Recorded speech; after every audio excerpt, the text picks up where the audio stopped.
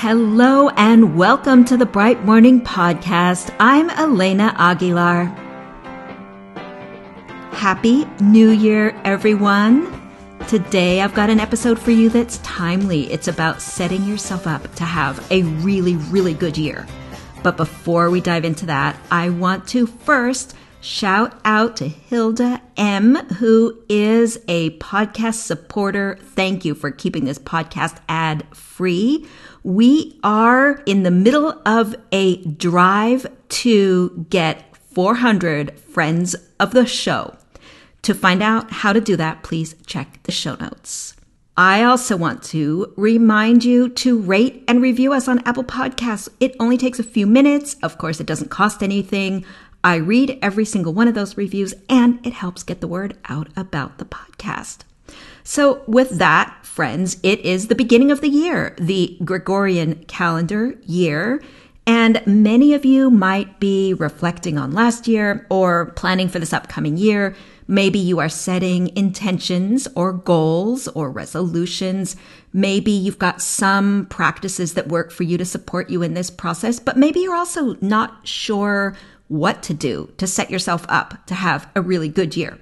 Maybe you know that resolutions don't work for you, and if that's the case, you should know that they don't work for the overwhelming majority of people who set them. But maybe you still want to do something to mark this transition, to make some commitments or intentions for this year. And so if you resonate with any of those statements, then this podcast is for you. And I am going to suggest a way for you to plan for this year that will set you on the path to having a really good year. I'm going to tell you why this strategy I'm suggesting is effective. I'm going to give you instructions specifically on what to do. And I've even got a tool for you that I'm going to reference that you will find a link to in the show notes. All right, so let me start with a short story. At the beginning of last year of 2022, I spent days, literally days, planning my year. I picked a word for the year. I set goals and created intentions and determined commitments. And then I plotted out these monthly plans to help me meet all of those goals and intentions and commitments. And for the first 6 months, at the end of each month, I reflected on what I had done that month, where I'd gotten to, which goals I was making good progress on, and so on. And then in the middle of the year, I discovered 2 things. There were some goals and some commitments that I wasn't doing at all, and I actually had no energy for them, no interest. And then other things had captured my attention, and they were drawing me in, and I was heading in some directions that I hadn't expected at the beginning of the year. And what I realized mid-year was that I wanted to abandon most of my goals and those intentions and those commitments. There were just too many. Some of them weren't truly calling me. They were should goals, should intentions. I have a chronic over-planning problem. I always underestimate what I'm actually able to do. In the middle of 2022, I gave myself permission not only to abandon 2/3 of my goals and intentions and commitments, but also to abandon the end of the month reflection process, because that process had started to feel like this judgmental self-evaluation. I was like, who needs that? Okay, that was a big learning last year. I'm really grateful for it. And overall, I would say my learning once again was less is more. Now, I also want to say that 2022 was probably one of the best years of my life. I learned so much. And some of that came because I abandoned some of those goals and intentions and commitments. And that allowed me to venture into new territory that I had avoided for a long time and that was so liberating to explore. And some of that venturing was really hard. I am still integrating everything that I learned, but I don't think I would have gone into those areas or into that terrain if I had stuck to my 12 goals and my 18 intentions and my 32 commitments that I set on January 1st of 2022. So I'm not doing that again. And let me tell you what I am going to be doing, because this is the process I'm going to invite you to try out. So if you are looking for a way to think about entering into this new year and setting yourself up for a great year, here's what I'm suggesting. First, I'm going to invite you to pick either one word for the year or one word for the month. For many years, I've picked a word for the year, and it's sort of the word represents like my overarching intention for the year. And you've probably heard about doing this. Maybe you've done it yourself. Lots of people take this approach. You pick a word that encompasses maybe what you want to feel or experience or learn about. And I am going to continue this for 2023, but I've got a new method for selecting that word. And it's a method that is, I'll say, research proven to be effective. I'll explain that in a minute. And I think it's going to be a really powerful strategy. So, okay, let me explain this. Research proven. I am going to invite you to consider the core human needs. Psychologists widely agree that human beings have core needs that can be grouped into 6 categories. Now, before I tell you what they are, I want you to know that in the show notes, you're going to see a link to a resource on these needs, so you don't have to write them all down right now. Okay, so here are the needs. Number 1 is the need for belonging, relatedness, or connectedness. This is pretty self-explanatory. We want and need to feel connection, to feel like we've got our people, we've got our communities. And I find it fascinating to know that this is a primary social biological adaptation for humans. So we humans would not have survived the first 100,000 years, or much more than that actually, if human beings hadn't been able to form social bonds, to work together, to care for each other. So belonging is an ancient primal need. We have to feel a sense of connectedness to others. The second core human need is the need for autonomy, to have a sense of control in one's life.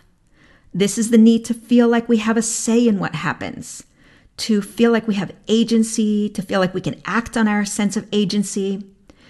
And I'm pretty sure that as I'm saying this, you are nodding your head, maybe symbolically. I mean, just think about this need and how it shows up at work. You need to feel like you have some say in what you do, in when you do it, and how you do it, right? Of course, in your personal life as well. The third core human need is the need for mastery or competence. So as a coach, I find that illuminating to understand that this is a core human need. We need to feel like we can do something well. We need to feel good about what we do. Think about this in your work context. I know that you want and need to feel competent as a coach, a leader, a teacher, whatever your role is. I know that. The fourth core human need is the need for genuine self-esteem. So this is an important need to have a deeper understanding of. Genuine self-esteem is not dependent on achievement, attainment, acquisition, or valuation by others. Many of us might sometimes feel like our worth comes from our social status, the degrees we have, our professional titles, or how many books we've written, or what other people think of us, and so on. And that's not genuine self-esteem. It doesn't result in genuine self-esteem. Genuine self-esteem comes from a deep, unconditional sense of worthiness. Okay, and the fifth core human need is the need for trust, which is defined by the psychologists as a sense of having the personal and social resources needed to sustain one through life. That's trust. So what's important here is that this is not the need to necessarily trust other people. That's part of it. But this way of understanding trust is about being able to trust yourself, really to trust that you can find what you need to sustain yourself in life.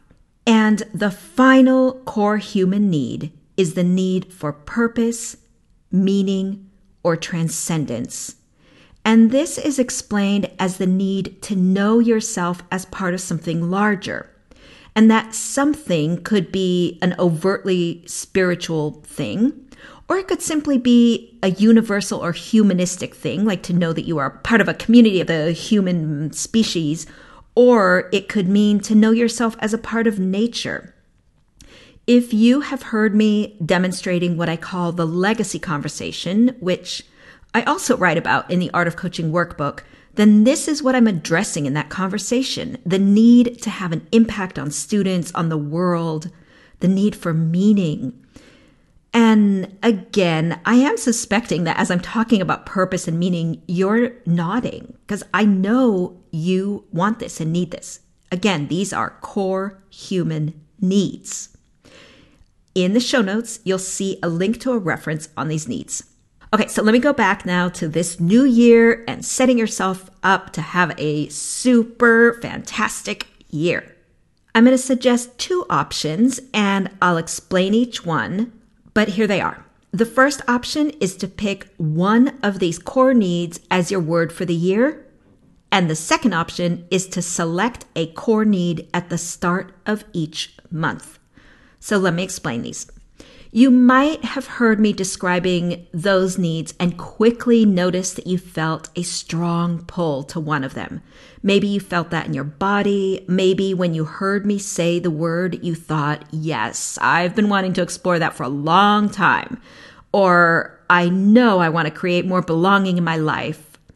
If you felt a strong draw to one of those needs, you might just pick that one to be your guide for the year, the focus point for your explorations for the year. And in just a moment, I'll say more about what you can do with that. But the second option, again, is to allow yourself to have a more emergent exploration of these core human needs and to pick one of them in January to be that month's exploration. And then as we roll into February, reflect on whether you want to continue with that exploration of that need. Let's say maybe like the need for trust, or maybe you want to pick a new one. Okay, so what do you do with this word for the year?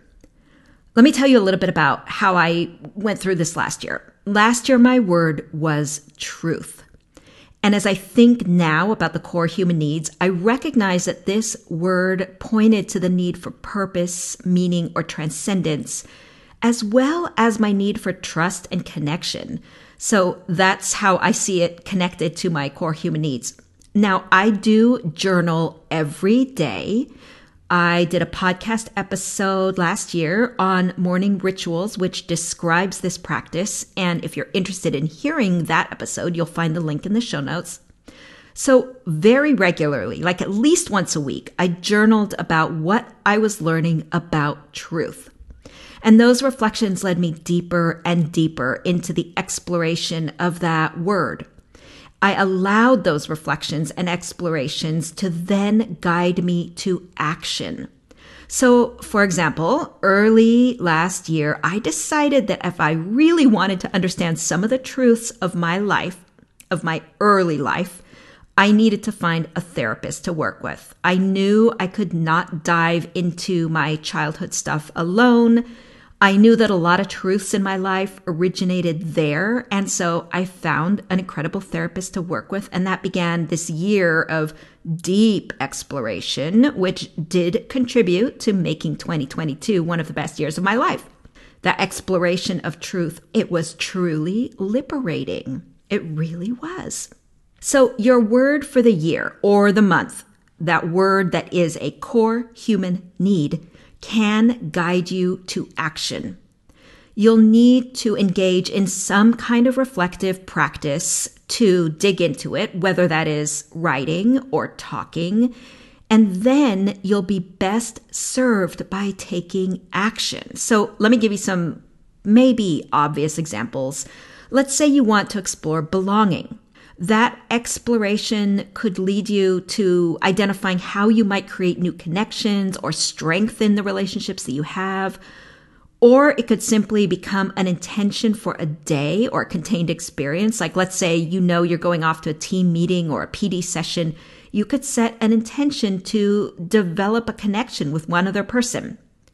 Or let's say your word for the month is competence. Perhaps a first step when you reflect on what this means could be to get feedback on a skill set that you're working on.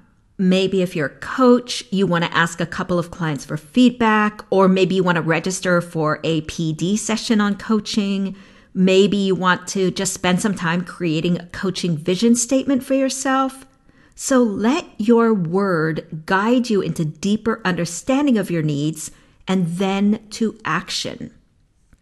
Okay, I'm so excited about trying this out this year. I am not going to set any goals. I'm only picking one word, and that is one core human need. And if you go over to the Bright Morning Instagram this week, you'll see me talking about my word for the year. So I'm saying this is my word for the year, but I am also giving myself advance permission to change it if I want, or to allow this word to lead me into the exploration of another core human need. Right now, I feel pretty convinced that I want to spend the whole year digging into it, but I also am giving myself permission to switch. If you end up trying this approach that I'm talking about in this episode, I would love to hear from you. Send me an email. I do get them. I do read them. I'm just so curious about how this might work to set you up for having a fantastic year. And the reason I feel so confident that it will is because what I'm suggesting to you comes from a whole lot of research from the field of psychology, which is deeply influenced by the field of neuroscience and by sociology and what we humans need in order to thrive as a group. It's deeply influenced, deeply informed by all that research. It is also something that I would like to say I have somewhat tried and tested for years. Determining a word for the year has been the thing that has been most impactful for me in the last decade. And so I really do feel like this could be what leads you to having a super powerful, fantastic year full of learning and growth, and perhaps also getting these human needs met. So friends, if you found this episode useful, would you share it with a friend or a colleague?